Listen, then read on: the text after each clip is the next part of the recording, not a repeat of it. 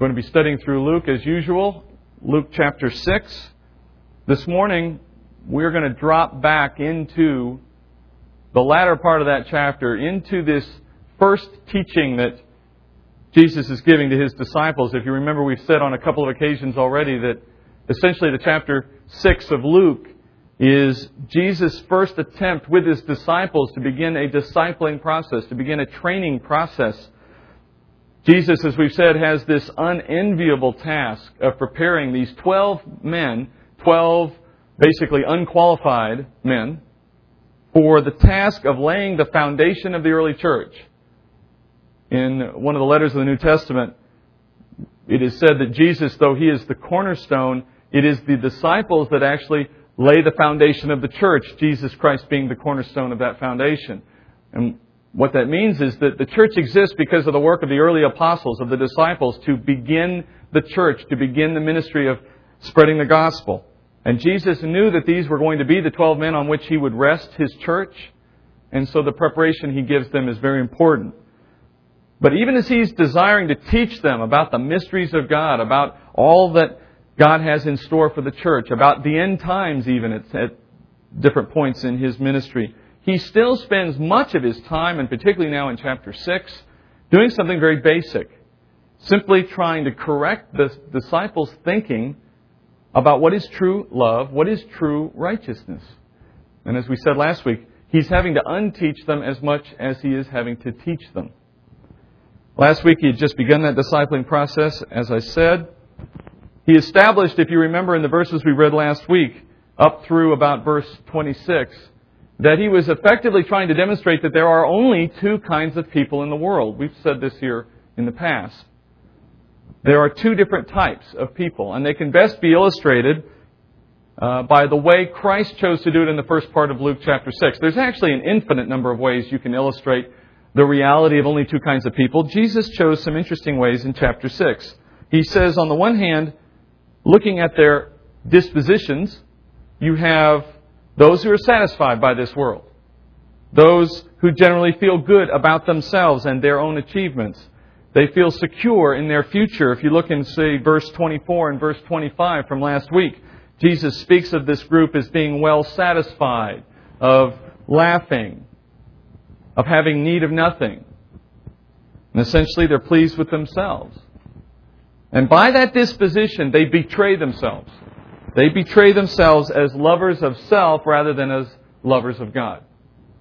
They have not experienced the saving sorrow brought by the conviction of the Holy Spirit. They have not, therefore, changed from sons of disobedience into sons of God. They are, in a word, unbelievers. And these will have an eternity of misery as judgment for their unbelief and for living their lives in open rebellion to God. Enjoying their sin, unrepentant and without a fear of God. That's the message we taught last week out of the first part of chapter 6 in Luke, where Christ says in what we commonly call the Beatitudes, that those who are happy here with this world now will only find out too late how wrong they were. And yet those who are sorrowful now over their sin, those who hunger for righteousness, this opposite person, if you will, who by the power of the Holy Spirit and the conviction of their sin has become aware of his poor spiritual condition, who weeps over his own sins, who's hungry for righteousness, as I said. Because he turns his back on the world and turns toward God, the world now hates him. But he will have his reward one day in the kingdom, because he is now an adopted son of heaven. And so there are two kinds of people in the world. There are those who believe in Jesus Christ, and there are those who don't. There is no in-between. There is no third group. There is no other way to divide humanity. But knowing the difference, knowing that there are only two kinds of people, that's just merely step one for Jesus. He's covered that. We addressed that last week. But how is one side, how is one group supposed to respond to the other? Specifically, how are the sons of God, the adopted sons of God, to respond to the sons of disobedience, to the unbelievers? Well, that's where we are now in chapter 6, verse 27. Here's what Christ provides. But I say to you who hear, love your enemies, do good to those who hate you, bless those who curse you, and pray for those who mistreat you. Whoever hits you on the cheek, offer him the other also. And whoever takes away your coat, do not withhold your shirt from him either. Give to everyone who asks of you, and whoever takes away what is yours, do not demand it back. Treat others the same way you want them to treat you. Take a moment with me and notice a couple of things about how this teaching is fit together. First, I want you to notice what preceded these verses. We covered them last week, but it's important to see how they connect. Jesus ended in verse 26 by warning us to expect hatred. Not to look for praise, as one of the disciples, but rather to expect the world to hate us. That's where he ended with last week. It seems that Jesus is now taking a moment, in the verses we just read, to explain how a disciple should respond to that very thing he said is going to happen. You would expect to be hated. You should expect to be attacked, not just for any reason, remember, but for the sake of Christ. And when those things occur, when those attacks come, now he says, love your enemies. Matthew's account, which we've on occasion gone back to as a cross-reference, you'll remember in Matthew chapter 5. Matthew's account of this same discussion stitches these thoughts together even better because he includes an additional piece of teaching which Luke chose not to include. In his account, Matthew records Jesus exhorting the disciples to remain salt and light. You probably remember these verses from some previous time of your study. He says, you don't take a light and put it under a blanket. You set it out where all can see. And if salt loses its saltiness, then what value is it? You might as well throw it away. In other words, he wants us to understand, Jesus wants the disciples to understand that believing in Him and following Him, being a disciple, in other words, something we're all called to be as well, implies or requires that we remain distinct in the world. It is not sufficient that we become a believer, that we understand the truth of the gospel, and then we go back and fade into the woodwork of the world and look like what we used to look like. That we would continue to be maybe mistaken for a son of disobedience when now we know better. That's not sufficient. But then he says, to the extent you do that, to the extent you make known to people that you're a follower of Christ, you're going to be hated. You're going to find yourself rejected and hated by the world. And yet, and here's the key, and yet, that rejection, that hatred, cannot be our excuse to shrink back from our responsibility.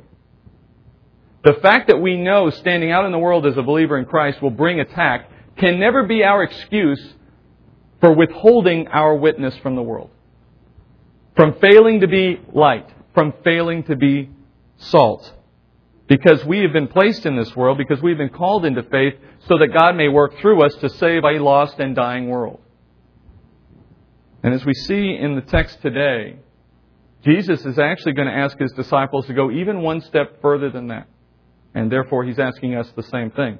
He's asking us for what many of us might have, at first impression, think is all but an impossible step. He's going to ask us to love our enemies. Have you ever considered why it is that Jesus' disciples, for that matter us as well, why we will be hated? Why will we be rejected? Why do we have to stand out and essentially become a target to the world, if you will, in order to be a follower of Christ? Why is that a necessity? Why must our faith and our obedience in Christ result in the world hating us? Can't they just ignore us? Can't we simply have our view and they have their view and we just leave each other alone? You know the old phrase, can't we all just get along? Why does Christ say that can't be, that it won't be? The world, the unbelieving, lost world, they can ignore falsehoods. They can ignore a lie. They won't ignore the truth. The lost and the dying world is not threatened by a false faith. They're not threatened by falsehoods. In fact, they embrace them because they share many of them. They naturally love their own. Remember we read this verse at least a week or two ago in John 15:19. Christ said, if you were of this world, the world would love you because it loves its own. It's natural for the world to embrace falsehood because that's what the world itself shares. False faith, false beliefs. But the world is propelled by the schemes of the evil one, the Scripture tells us. And he will always hate the godly because he hated God first. And now He takes His wrath out on those who represent God, the prophets, the disciples of the true living God, the believers in Christ. Remember, as I said, there's only two kinds of people in the world. Those who are opposed to God and those who are the adopted sons of God. I read an interesting quote on a website that I thought was particularly appropriate. A gentleman said, every morning I wake up, I read the Bible and the newspaper because I want to know what both sides are up to. I think that's a perfect way to put it. There is the world and all they do, and then there is the world of believers and what God calls us to do. It is because we hold the truth, it is because we know the truth and live it out that the enemy wishes to oppose us and hate us. And the enemy is the power of this world working in the sons of disobedience, calling them to hate us as well. Paul says in Ephesians, we fight in a spiritual battle. All that you see going on around you is directed in spiritual terms, either by the enemy, as God allows him, or by God Himself. And here's the thing you really want to remember as we start to understand Christ's instructions as we read them today in Luke. The thing to remember is, you too were once one of these sons of disobedience. You were one of the enemy. At one time in your life, someday before you became a believer, I don't know if you had a conversion as a child. I don't know if it came as an adult, but it doesn't make any difference. It came at some point. And prior to that point, you were on the enemy's team. Paul explains it this way in Ephesians chapter 2. He says in 2 verse 1, and you were dead in your trespasses and sins, in which you formerly walked, according to the course of this world, according to the prince of the power of the air, of the spirit that is now working in the sons of disobedience. Among them too, we all formerly lived in the lusts of our flesh, indulging in the desires of the flesh and of the mind, and were by nature children of wrath, even as the rest. Paul begins by calling his readers dead. The word in the Greek, nekros, is where we get words like necrophilia from. It literally means a corpse.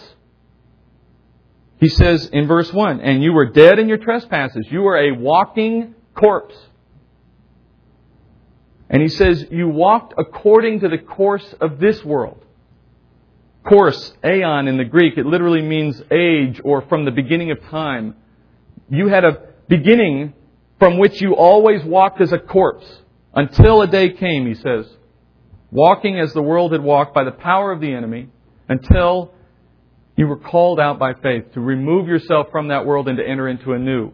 And while you were in that state of a walking corpse, you were a child of the enemy. You were a son of disobedience. You were, by nature, he says, a child of wrath. So before we begin to look too much down on these enemies as we hear them described in Scripture, the first point to remember is you were once them. And perhaps still are, depending on where you are today in your faith. If you are a believer in Christ, you have made that trip already. If you are not, you are still a son of disobedience, as Scripture calls us. The good news is Ephesians 2 goes on to explain that it was an act of God's grace that changed us, that brought us faith and brought us into a new relationship with Christ to become a child of God. But now, knowing that, I want you to hear and understand the truth of Jesus' words, the words we've already read. If we have been born again by the Spirit and we are now believers, he begins at the very beginning of the verses in Luke saying this, but I say to you who hear, verse 27 we read this morning, in Luke 6:27, I say to you who hear, love your enemies, and so on. To those who hear. Why does he start it that way? Is somebody in that crowd hard of hearing? Do his disciples not have the ability to actually hear? Are some too far away from him? Is that what he means? No, it's not what he means. He means for those who hear because of the influence of the Holy Spirit in their lives. Not everyone can hear and understand the words of Scripture. Not everyone. The words themselves in English, yes, but the meaning, no. Only those who have the Holy Spirit teaching them the truth can understand the meaning of Jesus' words. He knew that then, we know that now. And so the enemy fiercely opposes those who are the sons of God because the enemy first opposed God himself. That's why we said last week, we rejoice when we're persecuted. when you're persecuted, you can rejoice because you know it's proof that you are opposed to the enemy and you are a child of God. When the world opposes you, you're seeing proof yet again that you are a child of God. So a disciple must by his nature be hated. You follow that? If you are a disciple of Christ, if you stand out like salt or like light, you must be hated because you are surrounded by a world that is by nature opposed to God. You have essentially parachuted in behind enemy lines and dropped in to the midst of the enemy the moment you become a believer. And so if you stand out in that world, you will be hated. Now, what would the right military perspective be? If you were truly a parachuter in a military combat situation and you parachuted behind enemy lines, do you want to stand out? Do you walk around with your uniform in full view and a bullhorn announcing your presence? No, because you want to avoid the natural persecution, the natural attack that would come against you because you've joined into a fight. And that's what makes what Christ is saying here so nonsensical to us. He says, you will be a target. The enemy will hate you. And by the way, be a target and love them back. I'm not sure how I understand how that helps you, Jesus. How am I helping the situation by doing that? Is it that I'm going to win them over simply by being nice back to them? Is that how faith works? We're won over by favors? Scripture tells us that's not how it works. We don't create belief in somebody by being nice to them. Belief comes as a product of the Holy Spirit. And we're not in control of the Holy Spirit. So what is the purpose in being nice to people simply for the sake of becoming a target? Well, now Jesus explains specifically how we're to respond. Let's try to understand what He's telling us. He gives us several interesting examples in the text of how we may be mistreated and therefore how we should respond. He mentions being cursed. He mentions being struck on the cheek or having our possessions taken. There's a certain sense intended here in the text that I don't think is immediately apparent to you. I'm not sure if the full sense of what he's saying is probably obvious. So let me walk you through this for just a moment. Remember last week when Jesus said that we should count it joy when we are hated for the sake of the Son of Man, for Jesus' sake? We said back then that you can't simply count your misery as joy just for any reason at all. If you sin, and your own sin produces a consequence that makes your life miserable, well, that's on you. That's on me. That's our fault. That doesn't count for joy in any respect. We haven't earned anything because of that experience. On the other hand, when Christ said, if for the sake of my name you have been hated, then count it as joy, because your reward will be great. Persecution in the name of Jesus is reason to rejoice. That is the sense in view here, in these verses. Who are the enemies of the disciples? We've said they are the ones who oppose God and His Son. But a disciple is not to hold those things, those injuries, against the sons of disobedience when they oppose us. Rather, we are to show them mercy and forgiveness. I want you to consider the specific steps Jesus says that He expects us to take. He says, bless those who curse you. Pray for those who mistreat you. Am I right in assuming that we're going to have some trouble remembering to pray for those we love? Much less spend much time in prayer over those who hate us? I think that's probably a fair assumption. What would you pray for? Think about that for just a moment. You have somebody who hates you because you're a Christian. They curse you. They throw eggs at your car. They break your window. They write terrible things on your sidewalk or paint it on the side of your house or whatever you can imagine because you're a Christian. And then you see that damage and you walk into your house and you go down on your knees to pray for them as you're instructed to pray. What would you pray? I can hear some of us now, I'm sure. Sure, I'll pray for them. I'll pray for them to fall into a deep pit filled with rattlesnakes, right? I'll pray for something to come back on them. I'll show them. Praying in this sense, obviously, means praying with a heart for them, not against them. What would you pray? Or for the one who strikes you on the cheek. The word in Greek here actually draws a more violent picture than the way it's been rendered here in the English. The word for strike here, tupto, T-U-P-T-O. Tupto, if you were to look in Scripture to see where that word is used other places in the New Testament, it's the same word being used for how the soldiers beat Jesus on the way to the cross. It's the same word being used for how Paul was being beaten nearly to death by the Jews in Jerusalem. And the word for cheek, it literally is jawbone in the Greek. So we're talking here about a stiff punch to the jaw, not a slap on the cheek. We're talking about a violent assault. And when they strike you that way, you're to turn and show no resistance in the face of that beating, even giving them an opportunity to hit you again. We're not talking here about being passive, about refusing to ever fight back or something. This isn't a lesson in morality or self-defense or politics or violence in any form here. The message here is about how we treat those who oppose us. That's the basic issue at play here. How you respond to this hatred. And again, why would we do this? Why is Jesus asking us to do that here? How does allowing them to beat us up advance the church, advance the gospel? Jesus then says, when they take your cloak, offer him your shirt too. The cloak was the outer garment, the most valuable piece of clothing you would wear in that day. The shirt was essentially their undergarment. The thing we today would consider the underwear that you might have underneath your coat. It was of less value, but it was a lot more personal. It required a lot more of you to take that piece of clothing off your body than if you had simply taken the cloak off. The language here really suggests sort of a highway robbery. It suggests somebody standing you up on the side of the road and demanding your coat by force. And then in the face of that kind of a demand, somebody saying, I'm going to take your coat by force, you take the coat off, and then the next thing you do is say, would you like my underwear? That's effectively the picture being asked here. And obviously not in a lascivious way. The point is not because you're naked. The point is that you would go to that extent to satisfy their demand. But what's the point here? How come responding in these ways is a good thing for the disciple? Well, Jesus gives us part of that answer in verse 31. Some call this verse the golden rule. And it is. We've often heard it quoted. Treat others the same way you want them to treat you. Do unto others as you would have them do unto you, depending on how your Bible renders it. It is the golden rule. But this principle has actually been stated many, many times before Christ said it in the Gospels.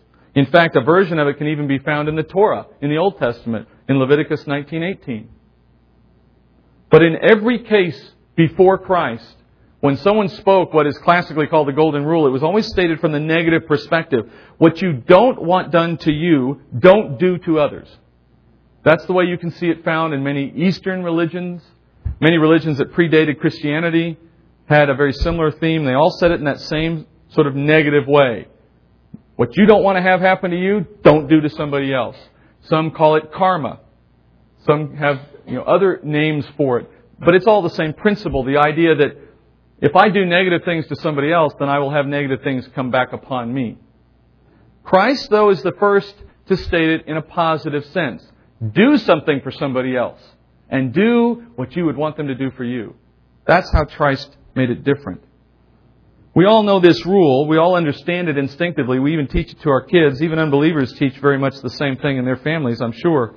But if you examine the situations that Jesus just mentioned, the ones we just read, if you look at those carefully, you're going to realize that He actually goes a step further than the golden rule. He actually takes it farther than the normal place it's taken. When someone has punched you in the jaw, or when they have cursed you, or when they've stolen your coat, they've already done unto you. True? You've already been done, did, untoed. It's over. You've been hit. You've been cursed. They've taken the first step. They've already injured you.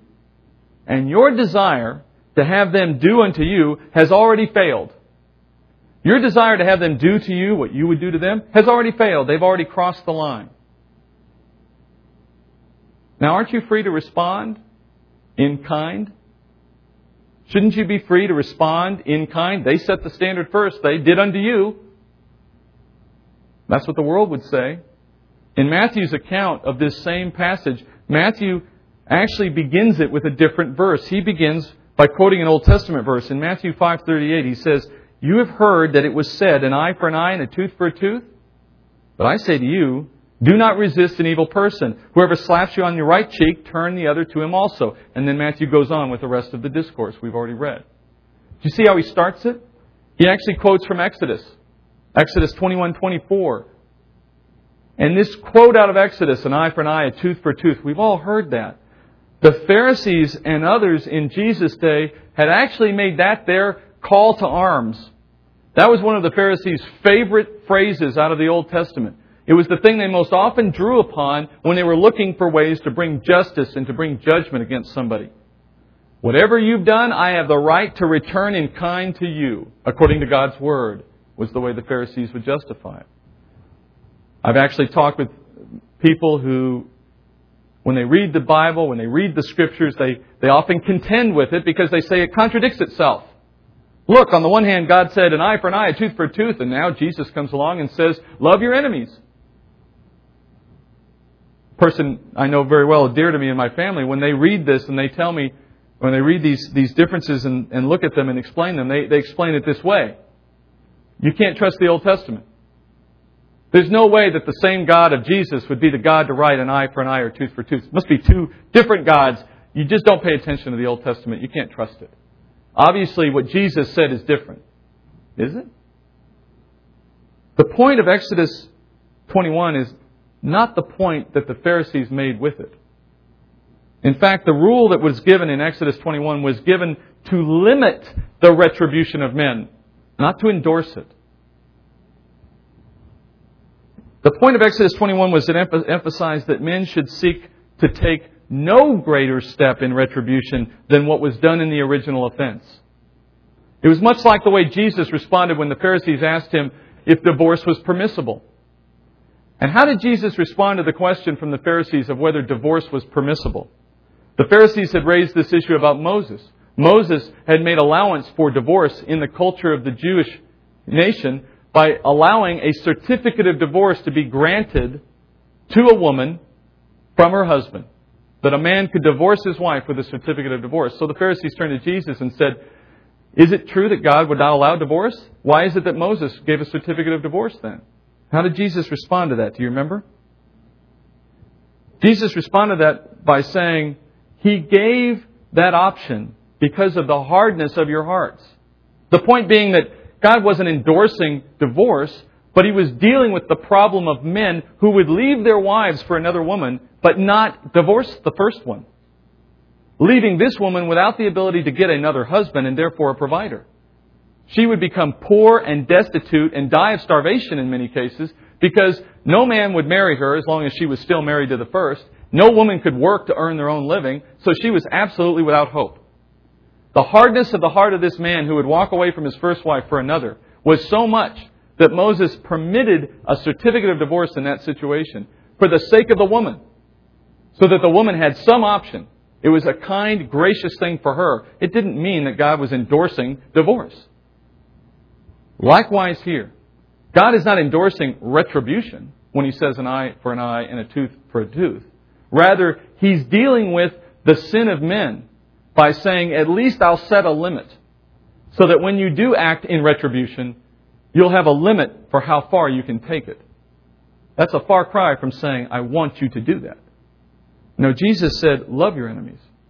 Do not take acts against them. When they take something, give it to them. And don't expect it back. Jesus refutes that principle. The golden rule, as we've called it, is not a two-way street.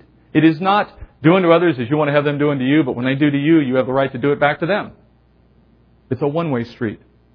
Their sin against you and I can never be our reason for responding in sin toward them. But here again, the question I keep asking, why? Why is it important to be nice to them? To give them that much latitude? Well, consider where Jesus goes next, and we'll have the second part to our answer. In verse 32, we begin reading.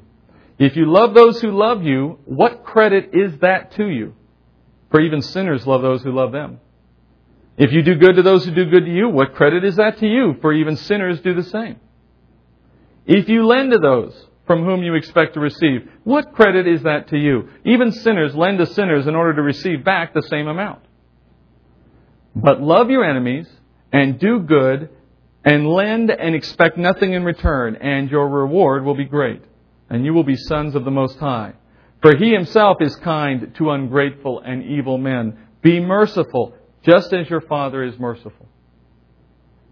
Let those verses sink in for just a minute.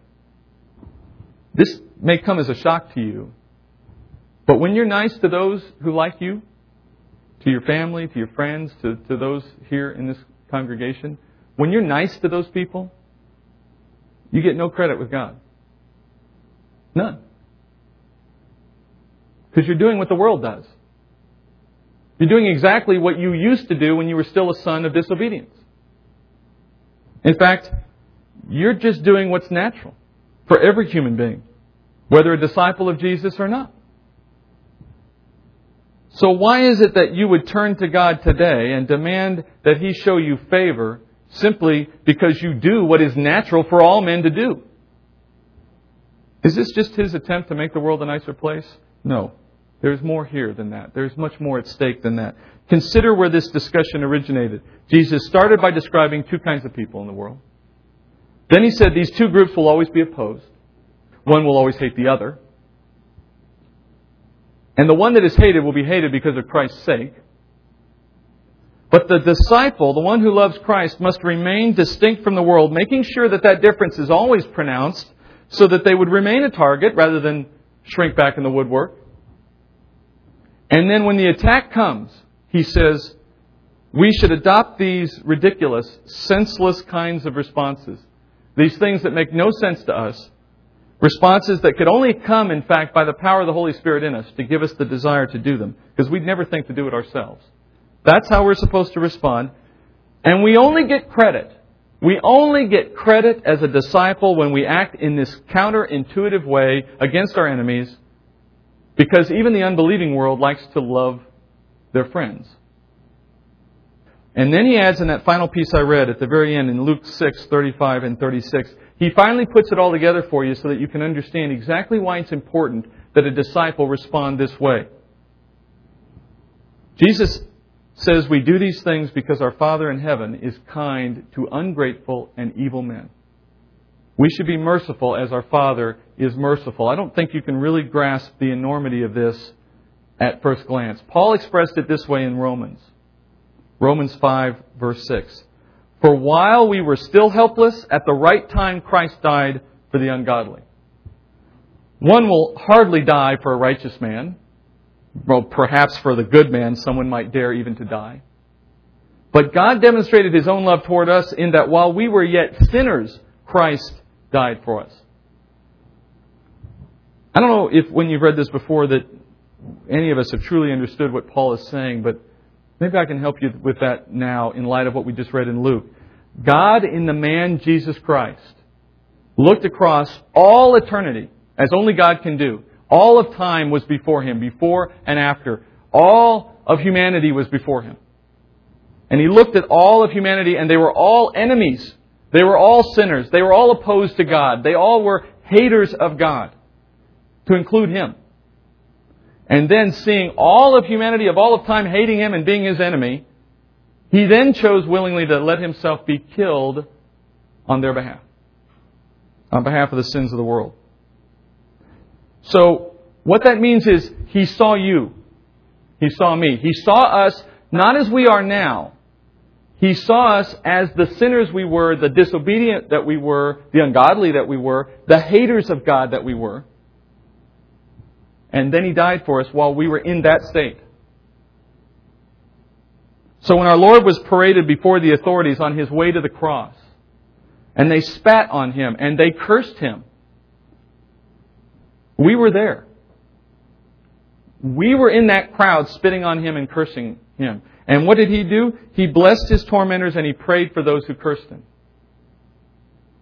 And when Jesus had His clothes ripped off His body, we were there heartily agreeing with that violence against Him. And Jesus gave no resistance and let them take everything. And when the guards struck Him on the cheek and drew His blood, we were the ones throwing that punch. And yet Jesus turned the other cheek.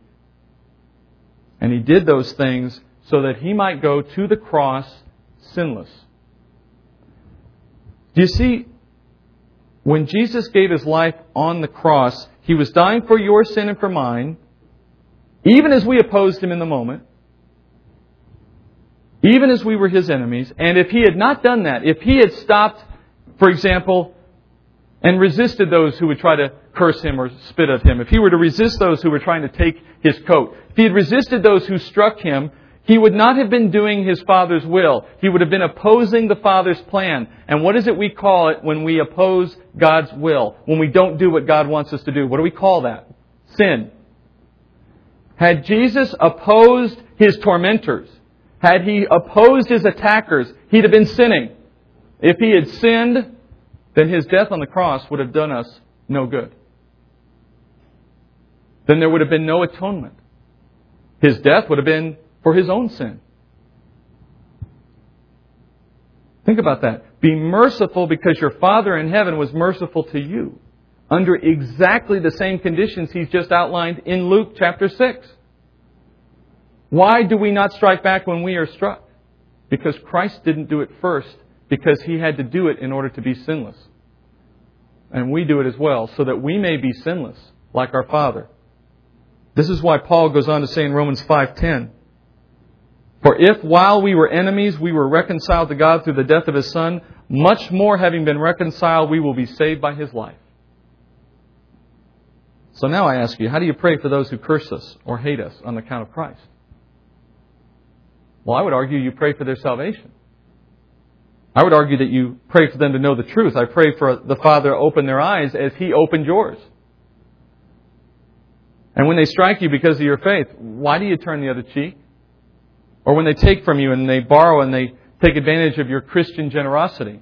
How many of you have had that happen in your life? Where because of the outpouring of the Holy Spirit within you, you have a natural generosity now to give of what you have to others. But there are so many people willing to take advantage of that. To make you actually regret your generosity at times.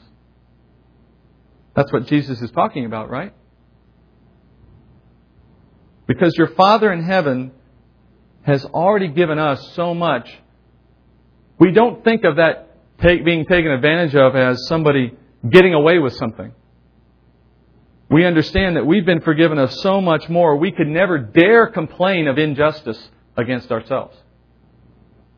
We could never complain of anyone owing us anything in comparison to what we've been forgiven by God.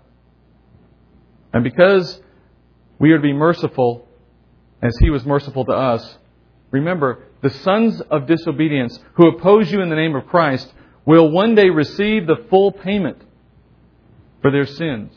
While you and I, we're going to go free from any punishment for sin.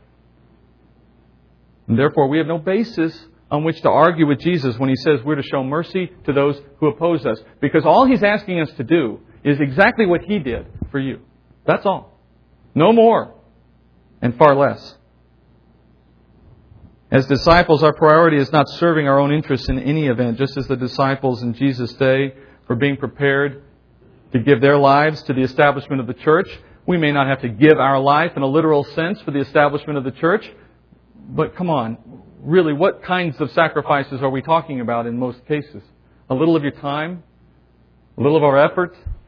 Maybe the chance to risk some embarrassment from time to time in sharing Christ with a stranger? That's really all He's asking.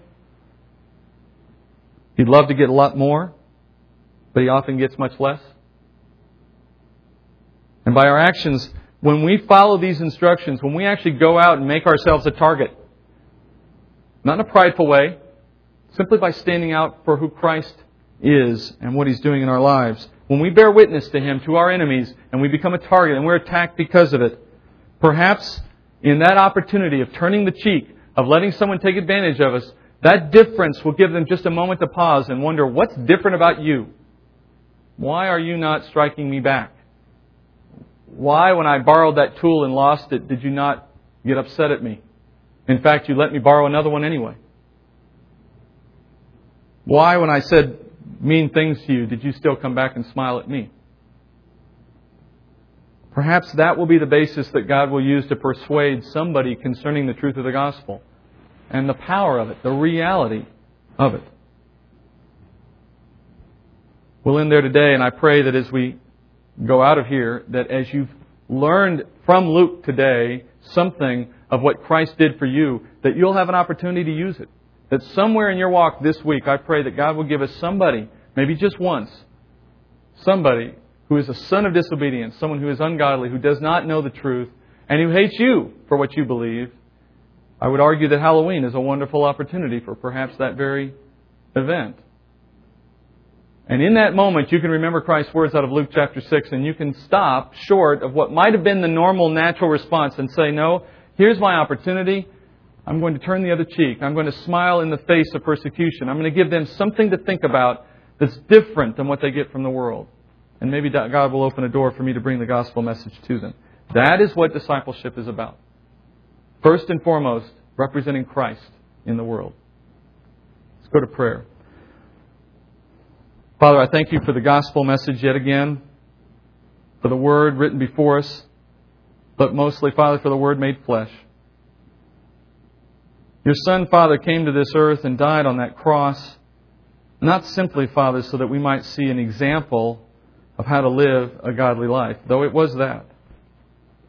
But, Father, He came and He died on that cross in obedience to You so that our sins may be forgiven. And now, Father, as we stand before You and sit in this room, our eyes closed, our heads bowed, Father, respectful and mindful of the presence of the Holy Spirit here even now.